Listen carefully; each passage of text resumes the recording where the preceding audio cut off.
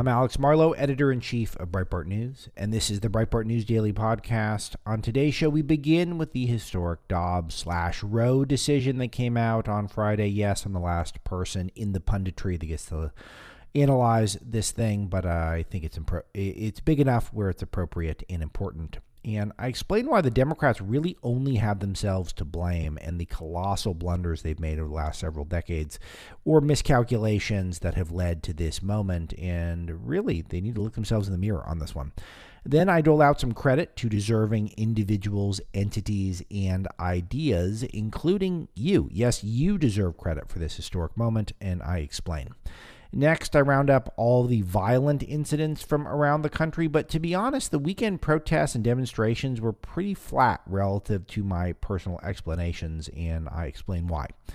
Finally, I list many examples of privileged celebrities who crapped all over our country, a country that's given them so much, simply because the federal government is delegating the decision on whether or not you can terminate any life at any point of any pregnancy to the states, called federalism. And what a terrible place America must be that we have it. Or maybe not so terrible. Maybe that's great. We break it all down for you. Then a few other crucial headlines before we get to our guest of the day, Breitbart Senior Legal Contributor Ken Klukowski, who's also an international celebrity now, and he breaks down the big news as well as the controversial concurring opinion issued by Clarence Thomas. Ken lays out where we go from here in regards to the state-by-state abortion rights debate that is beginning as we speak. And then finally, he previews what is to come on the rest of the Supreme Court calendar. The Supreme Court is wrapping up their summer season, but it's not done yet, and some really big decisions are on the horizon.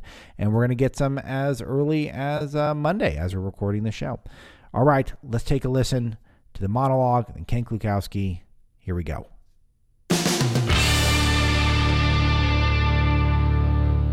So huge news. That was Friday, the Dobbs decision, but also the overturning of Roe versus Wade. The Dobbs vote was 6-3, but the Roe versus Wade vote was 5-4. So a lot of you didn't like our headline at Breitbart when we were saying 5-4. 5-4 is the one that matters most. Dobbs good, but the Roe versus Wade one, that is the one that changes the that is the big shift, because those of you who have read the Constitution, it's not too long. It didn't take you very long to read it. If you would like to read it, I would recommend you do so today because, again, it doesn't take very long.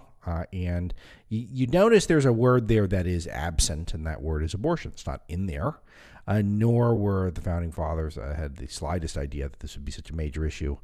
In their infinite wisdom, still, it would have been impossible to predict that, a couple hundred years later, that it would be the top issue, perhaps, at least culturally, for the country, or perhaps more specifically, half of the country.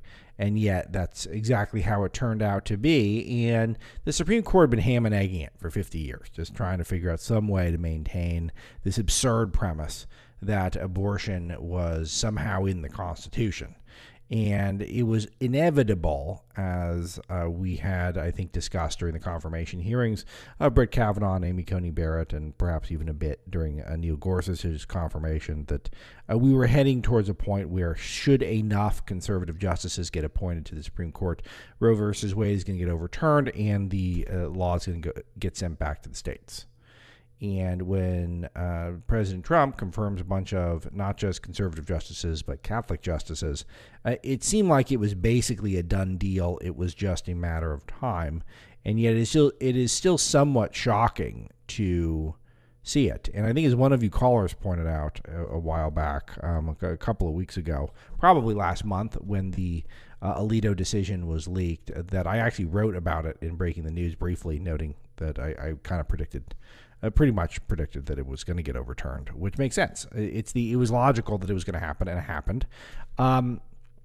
So, of course, the world reacts, and the world gets almost everything wrong about the key stuff in the decision. They don't wait until they've read the decision. Of course, they would never read the decision in 71 pages. Who has time to read 71 pages? I mean, there's so much TikTok to look at. There's so many Instagram posts to read. I mean, there's so much rage to tweet. Who'd ever read it? So people didn't even wait for that. They just went out and started raging about how everything about this country is under attack and under threat, etc. Ken will give us all the history of it, but it is now the decision has sent this issue back to the states. And if you are someone who likes having abortions, you are more than free to live in a place or travel to a place where abortions will be legal. Now, in places like, I don't know, let's say Texas, for example, I think it's going to be very hard to get an abortion there. And you may have to take a Southwest flight the next time you feel like getting one. But in the short to medium term, and perhaps forever, it will now get reverted back to the states because, as previously noted, it was very tough to justify constitutionally that this was the Constitution's, this was the law of the land constitutionally.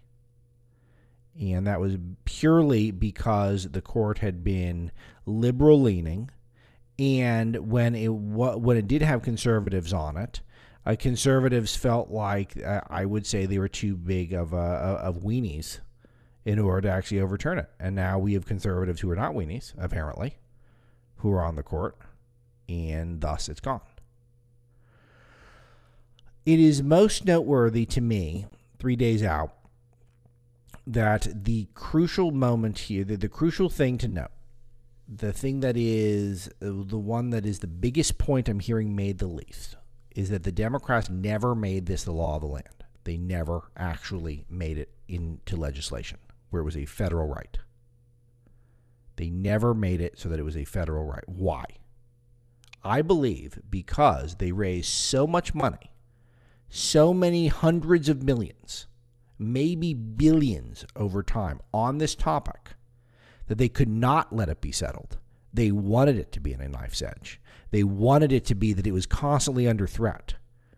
Because, as was the case for many of you out there, I can guarantee you many of you in the audience had this thought, that from our perspective, conservatives, that even if you didn't like Donald Trump at all, that you were never going to trust a liberal Democrat to choose justices and choose judges in general, but particularly Supreme Court justices.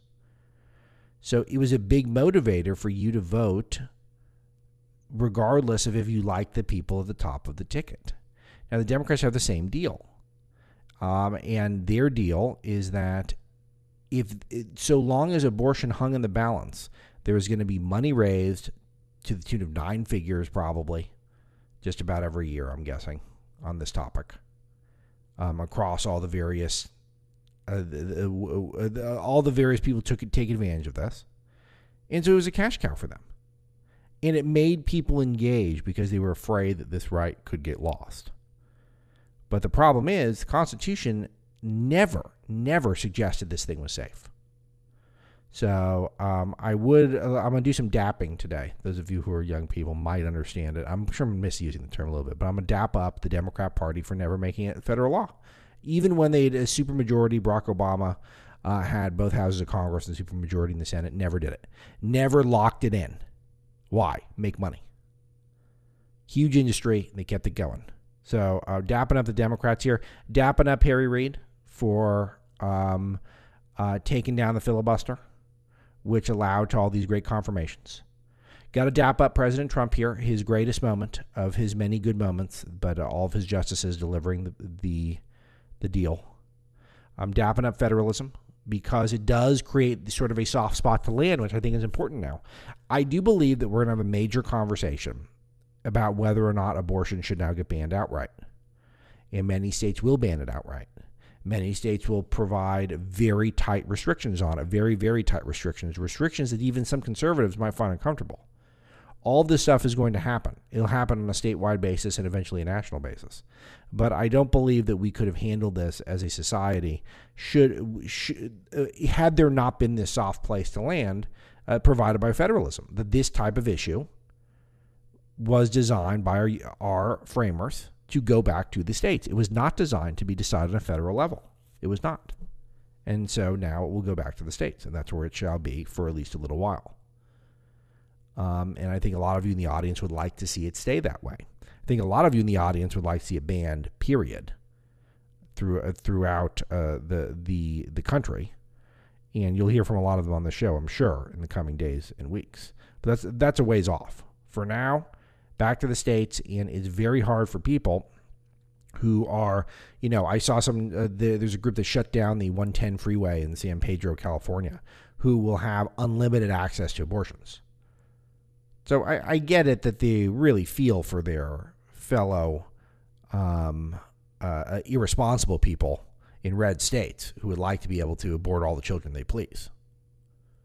But they're shutting down a freeway in a place that it will never stop having abortions until it becomes some sort of, a federal law, which is, again, way far off. So those are all the places that deserve immediate credit. But so long as that word abortion is not in the Constitution, this is always going to be a possibility. Now it's here. So many people to thank. But not just the Democrats. I think all of you. I really do. I don't think this would have happened without Breitbart News. I don't think this would have happened without the activist conservative audience, people so deeply engaged in the issues who knew this one and who understood it on a deep level and knew the history. They knew the risks, and they still fought for human life and the ability for life to win out.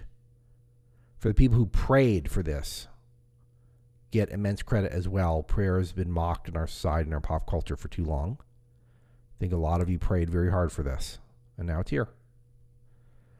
So I think that there'll be countless human beings that are yet to be born that owe a lot of you and a lot of my colleagues at Breitbart, President Trump, so many others. All of them will be the beneficiaries of this, which is so cool. So then the fun stuff starts, which is the hot takes, the reactions, who's saying what. Mike Pence came to us at Breitbart for exclusive comments saying today life won. That was a popular refrain. Barack Obama said that the Supreme Court is attacking essential freedoms of Americans. Okay. Well, why didn't you make it law, dude? This is the one where you could see a wedge getting divided between the pure Democrat left and the establishment Democrat left. Because Nancy Pelosi, Joe Biden, Barack Obama are the top people who could have done something about this, who could have prevented this from happening, and they didn't. Couldn't pull it off. Nancy Pelosi blamed Trump. She's correct to do that, and she said it was a cruel ruling. Hillary Clinton says the Roe v. Wade fall will live in infamy and a step backwards in human rights. Well, unless you're taking it from the perspective of the nascent human being who gets to live now. If you're taking it from that individual's perspective, then is a step forward. Because the right to kill the unborn indiscriminately is, I think, something that you could make the case is a massive infringement on human rights. That's just me, though. Maxine Waters says, the hell with the Supreme Court, we will defy them. Imagine that coming from anyone on the right in a different context. I know we see Maxine Waters as some sort of a joke, but she's one of the most powerful Democrats in the Congress.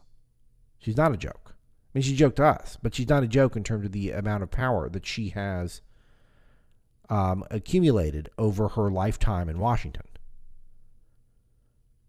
So she's been Congresswoman for over 30 years.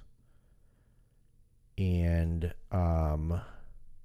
she's the chair of the House Financial Services Committee. A powerful individual. Crapping on our Constitution. In a rage. My favorite reaction, and I don't know if I have a close second, we will figure it out together if I do. But my favorite reaction is, without a doubt, from a non-American, Justin Trudeau. The news coming out of the United States is horrific. My heart goes out to the millions of American women who are now set to lose their legal right to an abortion. I can't imagine the fear and anger you are feeling right now. No government, politician, or man should tell a woman what she can and cannot do with her body. I want women in Canada to know that we will always stand up for your right to choose. It's basically rolling out the red carpet. Nice invitation for all of you ladies who would like to go to the Great White North to, scramble the brains of whichever baby that might be growing inside of you.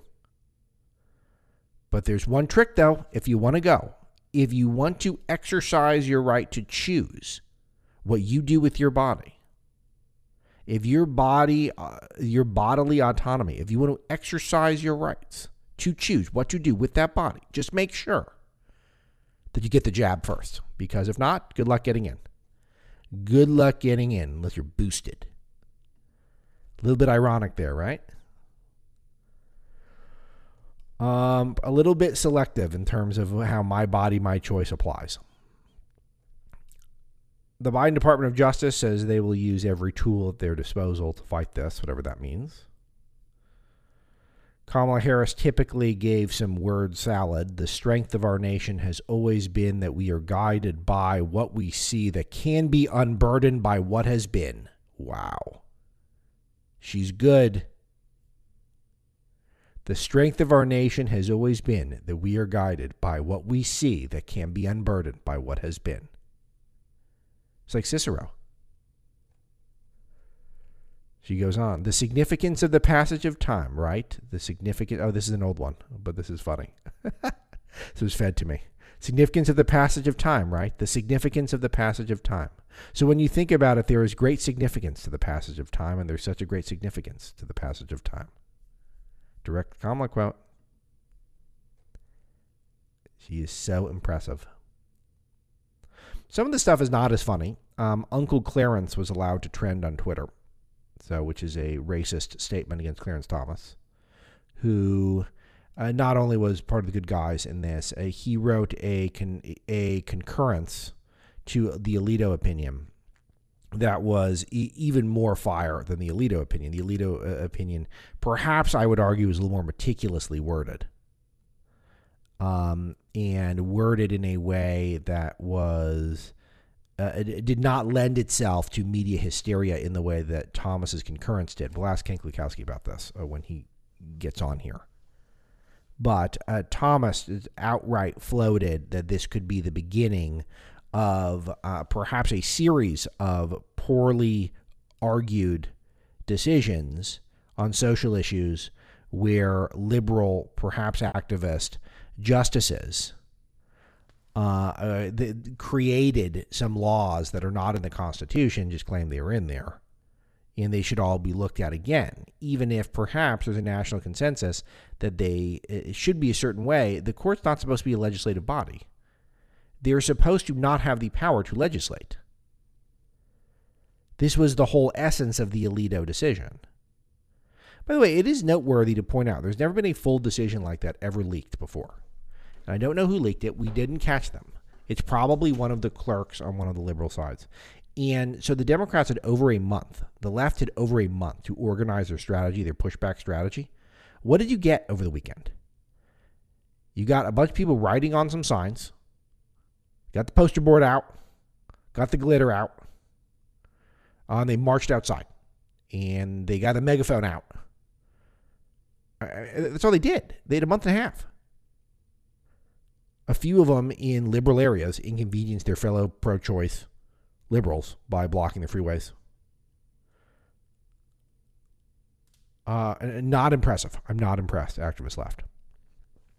But anyway, Uncle Clarence allowed a trend on Twitter. There's some of the tweets that we have at Breitbart. They're still up. Calling him a house N-word, spelling the N-word out completely.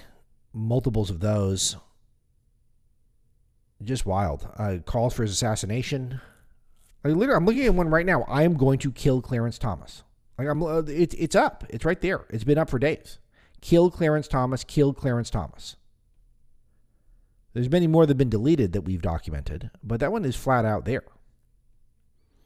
Next most disturbing thing is this flood of corporations who are going to be paying for their employees to get abortions. Goldman Sachs, JP Morgan Chase, Bank of America, and Citigroup want to fund abortion travel.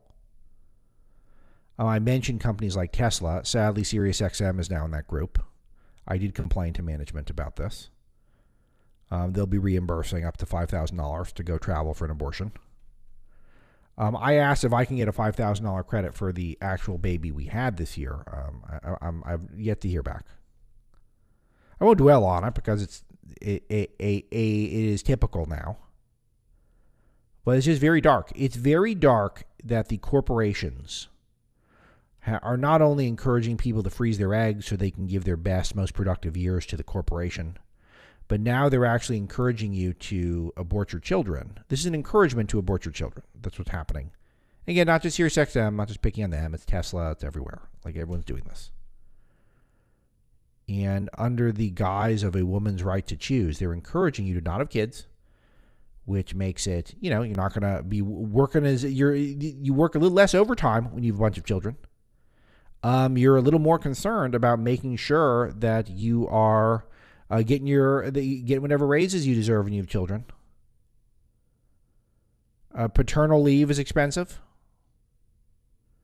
There's a whole host of costs that go up from insurance. People grumble more about working long hours when you have kids. There's no doubt about that. So it used to be that society wanted to encourage you to have the kids. Now society wants to encourage you to not have the kids so that you can move up the corporate ladder at Facebook. How great is that? Don't have a family. The most important thing you can do. I say this as someone who has been very fortunate to have had a huge amount of career success. And I intend to have even more career success. But family is the most important thing. The thing that I'm most excited about in my life is my family. And I have an amazing career. I have a 1 in 100 at worst type of job in terms of coolness that I enjoy to do. I'm very blessed about my work. But the family's the most important thing. And to be encouraged not to have kids so that you can become, maybe I can become a junior assistant to the vice president at Facebook, Amazon. You got to chickadee check yourself before you wreck yourself if that's your mentality. And yet that is the mentality that is applauded. You get a golf clap if you come out with those policies in the corporate world. Patagonia is going to pay bail for employees arrested at pro-abortion protests. Looking at we got some of the images in LA. It's just so ridiculous. It's the people blocking other pro-choicers from driving to work or driving home in an area that will have abortion for the foreseeable future. There's no one in LA who's stopping abortion right now.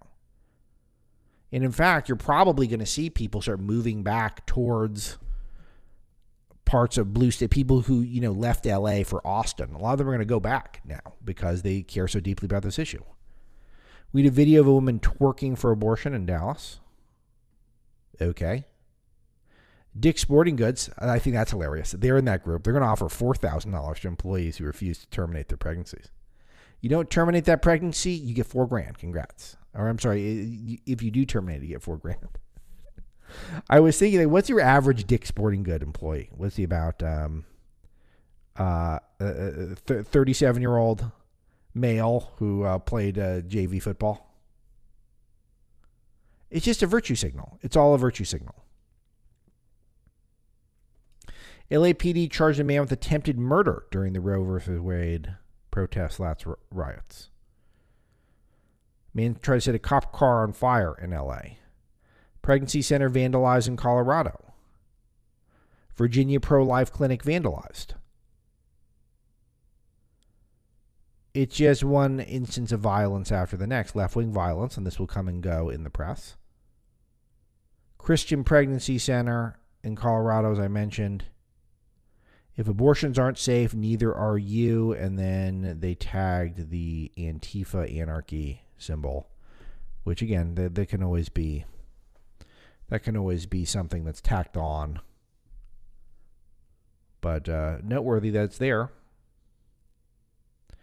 Women have called for a sex strike against men in retaliation for the overturning of Roe versus Wade.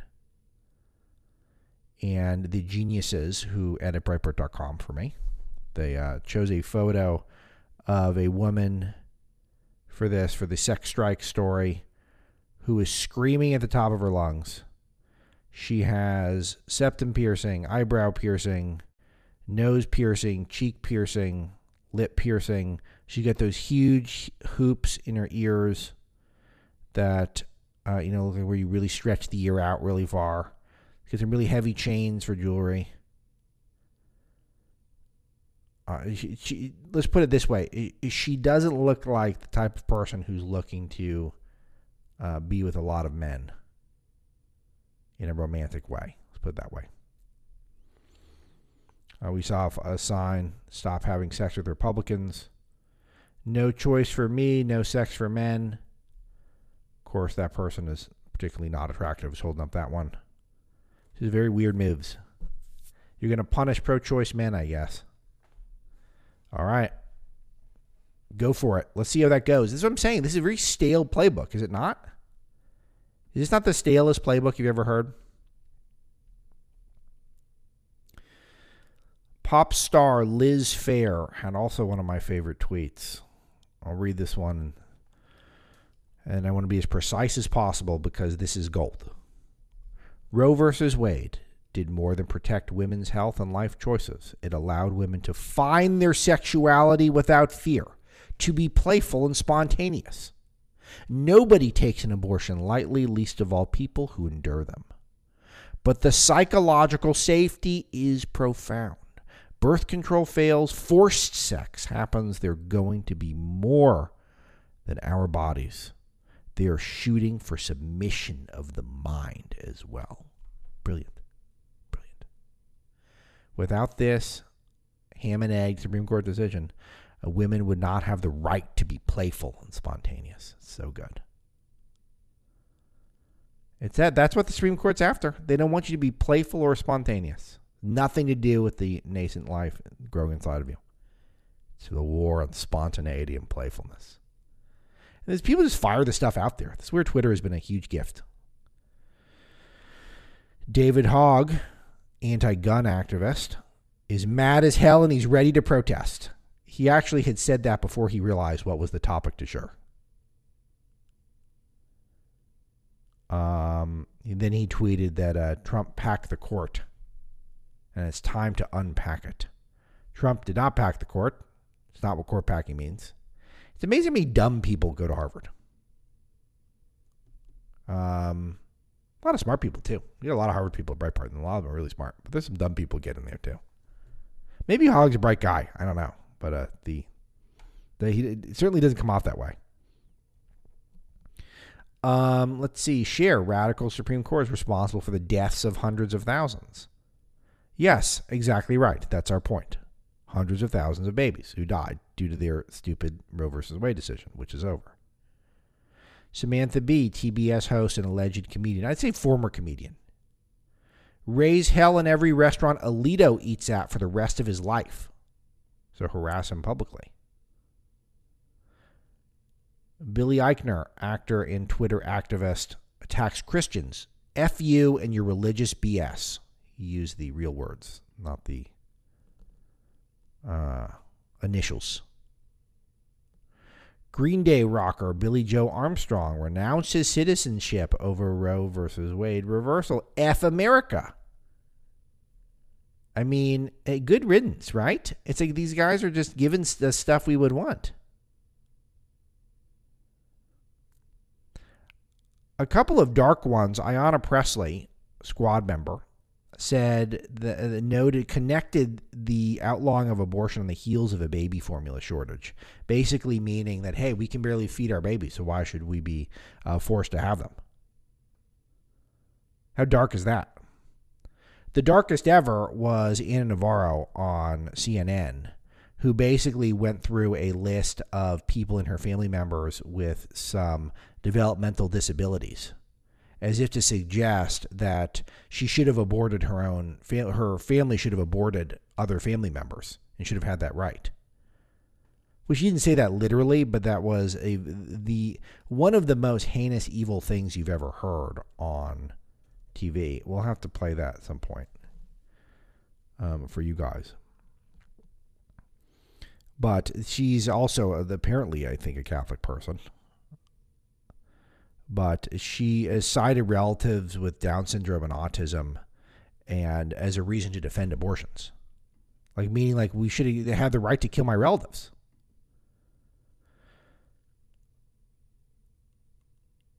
So I will note one thing before I forget. There's still more big cases to come, and there is another one that is there's some other big cases that should come out today. So we're not done, Supreme Court. So we'll get a tease from that from Ken later on when he joins us.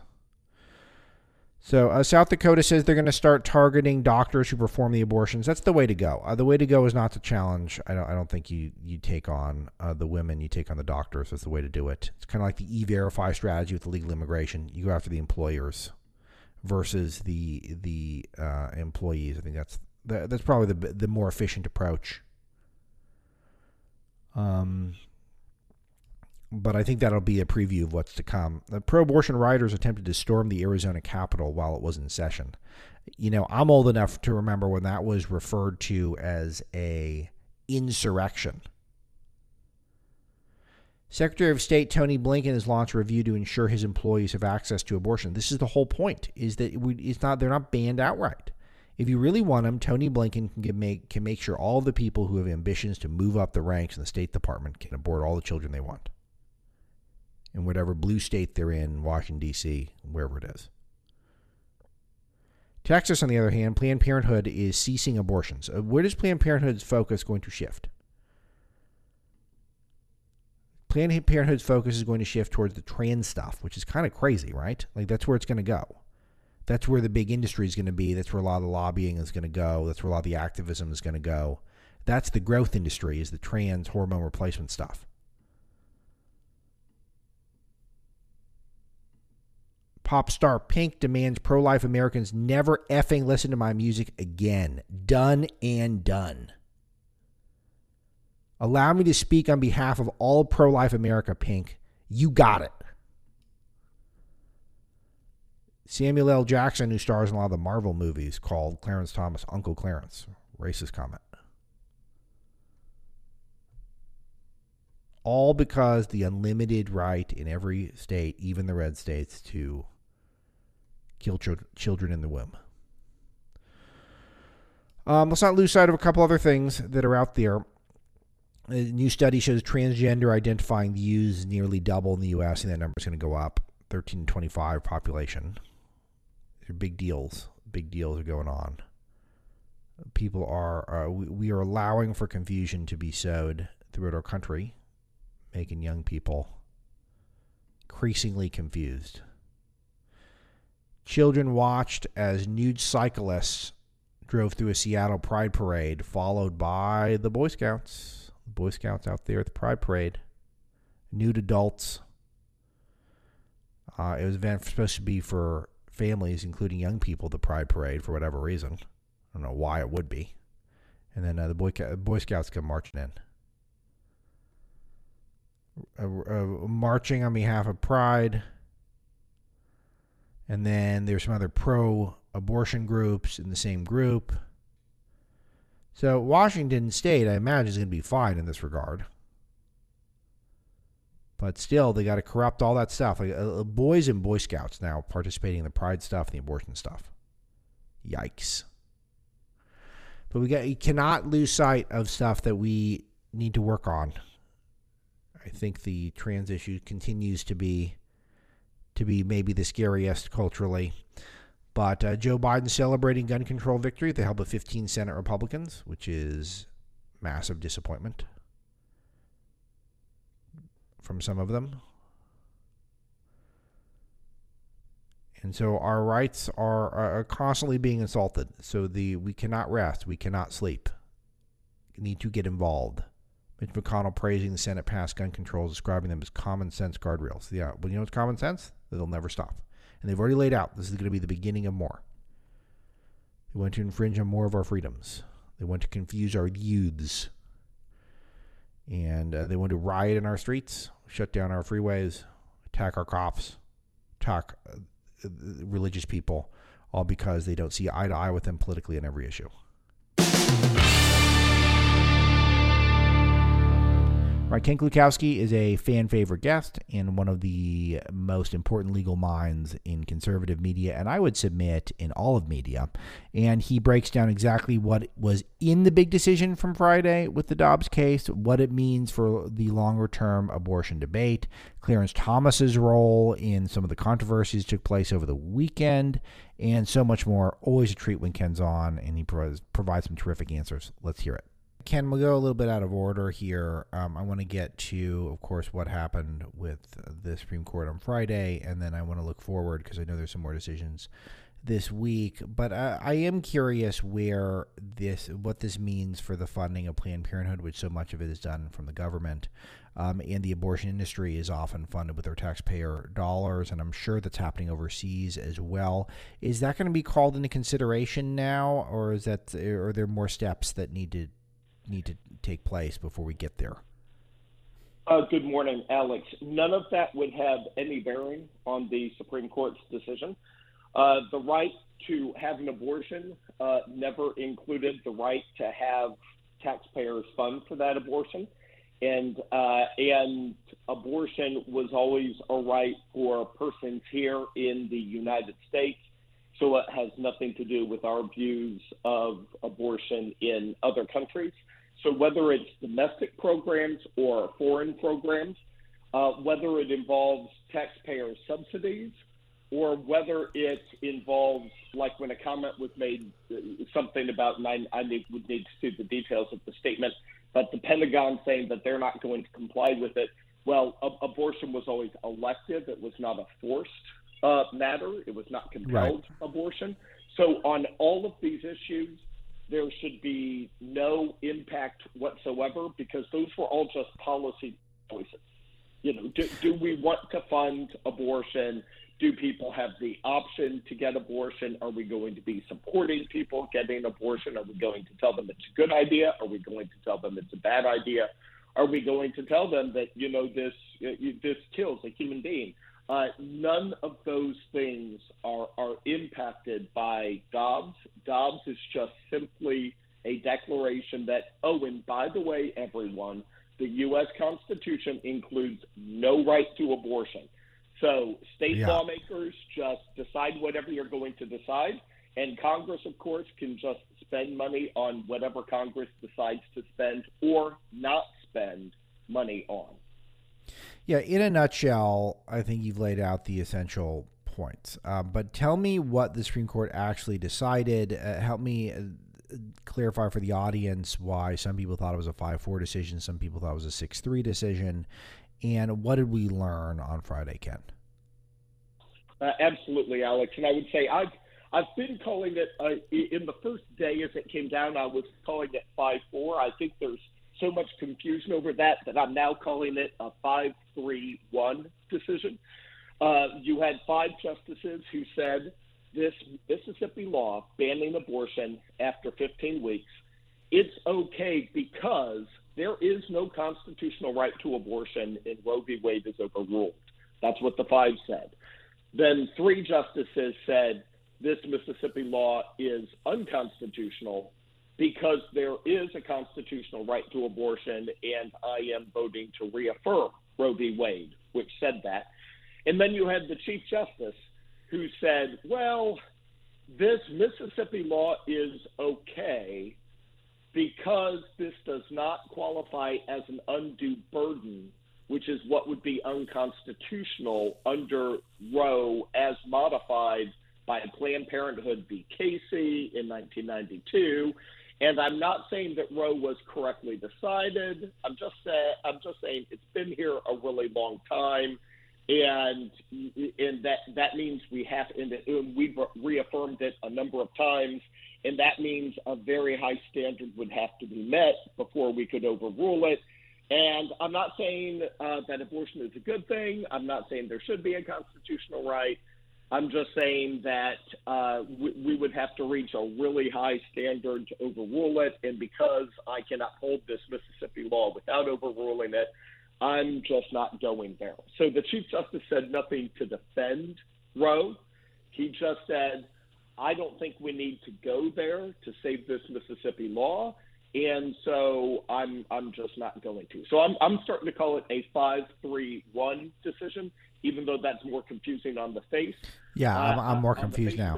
In a way, I think it. I think by framing it that way, as confusing as it sounds, nonetheless it's just more accurate. 5 votes to overrule Roe. 3 votes to save Roe, and 1 vote to say I'm not going to touch Roe because I can uphold this Mississippi law at issue without talking about Roe. Ken, help me understand where we go from here, considering that you've got all of the Trump-appointed justices paid lip service to the fact that Roe was precedent and that they weren't necessarily inclined to overturn it, and this is what persuaded people like Susan Collins to support their confirmation. And then now, lo and behold, we're here today. And then you've got people like Susan Collins who's very upset about it. And there's an element of pro wrestling here, but I'm just trying to understand whether or not everyone looks bad in this scenario, or there is some sort of logic that I'm missing. Sure. It seems that there are two relevant statements from each of the justices, one of which they actually said, and the second of which they never said. I mean, certainly we all heard, I mean, you and I heard the confirmation hearings for each of these three justices, and I'm sure that countless of our listeners did as well. And I have no reason to believe that any of the justices said to Senator Collins in private anything different from what they said to the Senate Judiciary Committee in public during their hearing, and that is Roe v. Wade precedent? Yes. Has it been around a long time? Yes. Is it a precedent that has been reaffirmed repeatedly? Yes. I'm sure that their entire discussion about that, I'm sure, was just legally accurate. But I am also positive, because no justice, a justice on the right, a justice on the left, doesn't matter if you're appointed by Republicans, Democrats, etc., no justice would say in public or in private how they would rule on any particular case or issue to come before them. They're required by the canons of judicial ethics never to prejudge a case and never to say what they would do in a future hypothetical case. So I am confident that if Susan Collins asked them, would you overrule Roe v. Wade, I am 100% sure that all 9 of the justices on the Supreme Court, not one of them, would have answered either yes or no. And so I can't imagine that they ever said anything that was in any way dishonest or misleading. The fact that Senator Collins did not understand their answers, which is what must have been the case, is that's for her to deal with, not for the justices. Again, you and I, we heard all of their testimony during their Senate confirmation hearings. Yeah. They talked about Roe v. Wade. They never said that, by the way, I'll never overrule Roe. They never said that or anything of the sort. Ken, what do you think of the fact that this decision leaked ahead of time? What do you know about the differences between the leaked opinion and the published opinion? And do you, as I do, think that it turned out that the strategy backfired, assuming it was leaked from a liberal who was hoping to create some sort of public pressure? It actually proved the fecklessness of the radical abortion movement right now, where it just seemed like we saw the exact same playbook of Handmaid's Tale bonnets and poster board and showing up with megaphones at certain places. Just all the same stuff we've been witnessing, just at a smaller scale. They had no strategy. There was no plan, and it ended up sort of backfiring. Yes, it was. The opinion, the final opinion, was a little over 10 pages longer than the actually not 10 pages, because you're adding the syllabus at the beginning, which is just a summary of the opinion. And that amounts to a few pages right there. It was several pages longer. I'm still identifying each individual line because it's scattered. Everything that I have seen and everything that I have heard regarding each of the differences is just what you normally find in a final Supreme Court opinion, and that in terms of responding to the other opinions that are part of the decision. The chronology is this. After a case is heard, that Friday at a closed-door conference, each of the 9 justices take turns speaking about the case and announcing how they're going to vote on the case. And again, this is every case that the court hears. Then after they all do their vote and they tally it up, then the senior-most justice in the majority, which if he is in the majority is always the Chief Justice. Since he was not in the majority on this, it would have been Clarence Thomas. would have been the senior justice in the majority. And then at that point, Justice Thomas makes the decision of who in the majority to assign it to, including the option of assigning it to himself. Justice Thomas clearly assigned it to Justice Alito. At that point, the authoring justice writes a first draft of the majority opinion. After he does that, that is circulated to all the other justices, to the other 8. So that happened by February 10 at the latest. Once it's circulated, then each of the justices in the majority can be saying, I love this, but can you please add the following paragraph or delete the following paragraph or reword the following sentence in the following way. And so those in the majority start to, work on it to edit each other's work. At the same time, justices who say, like John Roberts, I agree with the outcome here of upholding this Mississippi law, but I am not voting to overrule Roe v. Wade, no way. He starts to write a concurring opinion to say exactly that, and then the justices who say, I reject this, in this case the 3 liberal justices, they decide who among them is going to write the dissent or whether there's even going to be more than one, and then they start to write that. After all of those separate opinions are written, Alex, then those all get circulated to each other, and it is typical that the author of the main opinion will say, okay, now I want to add a few paragraphs on why I think the dissenting justices are wrong and why I think this concurring justice is not going far enough. And so all of these rebuttals and responses are then inserted into the main opinion, and then they keep on circulating drafts back and forth. They keep on revising and building out their own works. It appears that the only changes I've seen between the February 10 decision, the February 10 opinion, and the final opinion, it's all that sort of content. Yeah, I have to say, I'm just looking at some more celebrities complaining about Roe versus Wade at a big music festival outside of London, and I'm like, what's going on here? This is just so silly. It's just so silly. Same playbook. They had nothing, and it just seemed like the fact that this opinion was leaked makes it even more clear that they've always had nothing, and the society's moving on, the culture's moving on, and these guys are losers. They're losers. And Clarence Thomas wrote a concurring opinion with Justice Alito's the main opinion from the Roe v. Wade / Dobbs case, and it sent a signal that perhaps there are more cases to come where this same sort of view that you can't just invent rights and insert them into the Constitution because you politically feel like it might become something that is more scrutinized with this conservative court that we have currently. Do you think there's anything to this, and if so, what are you looking at? No. The short answer is no. Justice Thomas said what he has been saying ever since he got to the Supreme Court, and that is he said, look, people are talking about this right, abortion, and they say it's implicit in the Due Process Clause.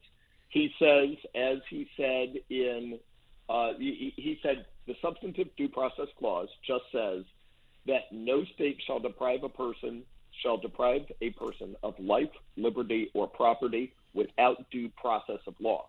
He says it doesn't say they can't take your life.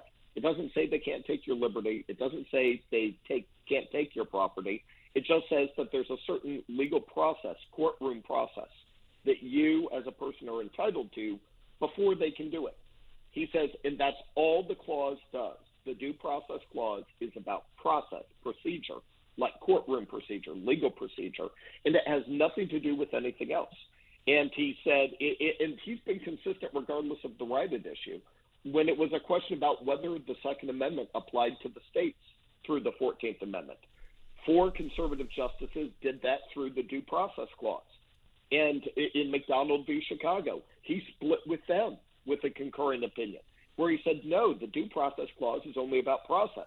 He said, there is another part of the 14th Amendment. It says that no state shall deprive citizens of the privileges or immunities of citizenship. He said, I would say the right to bear arms is such a privilege or immunity of being an American. And I would say that's why a state can't do it. But I'm not, and so that's why I'm voting to extend the Second Amendment today. But I'm not doing it through the Due Process Clause. I'm not joining your opinion. And so he's been remarkably consistent on this. He says, I don't care what the substance of the right is, it's not found in the due process clause. And so that's what he was talking about there. And then he also went on to say, and you know what, we've put a lot of other rights too. And he did not say that those rights would not necessarily exist. He's just saying if they do exist, whether it is same-sex marriage or Lawrence v. Texas with sexual relations, be they same-sex or opposite sex. I realize that's very binary language on my part. I don't know how the woke left would even characterize it today. But it's, or he said, or if it's an issue of birth control or all of these other matters that are not mentioned in the Constitution, he says whether or not they're in the Constitution, maybe they're in the Privileges or Immunities Clause, but none of them are in the Due Process Clause, and we should just stop saying that there's any sort of substantive rights in a part of the Constitution that has nothing to do with anything except courtroom procedure. Ken, where does the abortion debate go now? Does it go state by state? And if so, which states are you looking at to be the most interesting the most quickly? It goes state by state. I'll tell you one thing that I do not believe that the federal government has a hook to do now is if they were to pass a law codifying Roe v. Wade as a federal statute, there's no constitutional basis for it. I think that would be challenged. People would say, what is this? Is this the Commerce Clause, or are you saying you're funding it and this is the Spending Clause? I think any such federal statute, which I don't think they could pass anyways, would be subject to constitutional challenge. Now, as it goes to each of the states, some states have what are called trigger laws in effect already. We'll have to see which ones are actually in force at this time. None of those have been legally tested about whether, these retroactive laws are instantly in effect now. There are several states whose governments are saying that they are in effect at this time. So no doubt there'll be a slew of lawsuits under each of those. We are now in 50 separate laboratories of democracy and voters' choice when it comes to the issue of abortion. Last big one for today, Ken. We are still in Supreme Court season, at least for a little while longer. We're going to get some decisions here as we're recording this in just about an hour or so. What is left on the docket? What do you anticipate, and how long do you think the session will drag out? Well, we still have several major cases, one of which is huge, probably the biggest one remaining. Well, actually, there are different ways to answer that, but huge ones that are remaining. You have the Coach Kennedy case, the former Marine who was the football coach in Washington State who got fired for praying at Friday night football games, silently praying. That's a case about free speech and the free exercise of religion and the Establishment Clause of religion. Those are three different parts of the First Amendment. That could come down today at 10 a.m. The court will be handing down decisions in a little over an hour here. Another one is West Virginia versus EPA. That is, what is the scope of the EPA's power under the Clean Air Act, and could be the beginning of the comeback of a doctrine that has been absent from Supreme Court decisions since the 1930s, that being the non-delegation doctrine, whether there's ever a point at which an agency is essentially claiming that Congress just handed them the keys, that Congress wrote a statute so big and bold that the agency now has what really amounts to just lawmaking power, like under the Clean Air Act, just, the EPA under the Biden administration, and previous Democrat administrations is claiming power to essentially run much of the U.S. economy. So the idea of, can an agency even be given so much power by Congress under the Constitution, that could be decided today. But whether it is, and of course, the Remain in Mexico, MPP, the Migrant Protection Protocols, Donald Trump, one of his signature issues as president, the Remain in Mexico border security policy, whether or not that is going to stay on the books, whether President Biden violated the Administrative Procedure Act in his attempts to dismantle that. I got American parts. I got Thanks a lot to producer Haley, working extra hard to piece the show together as Greg's on vacation. Robert Marlowe helps me pick topics, and all of you who have told 10,000 friends and family members about the broadcast. I can't thank you enough. We'll talk to you tomorrow.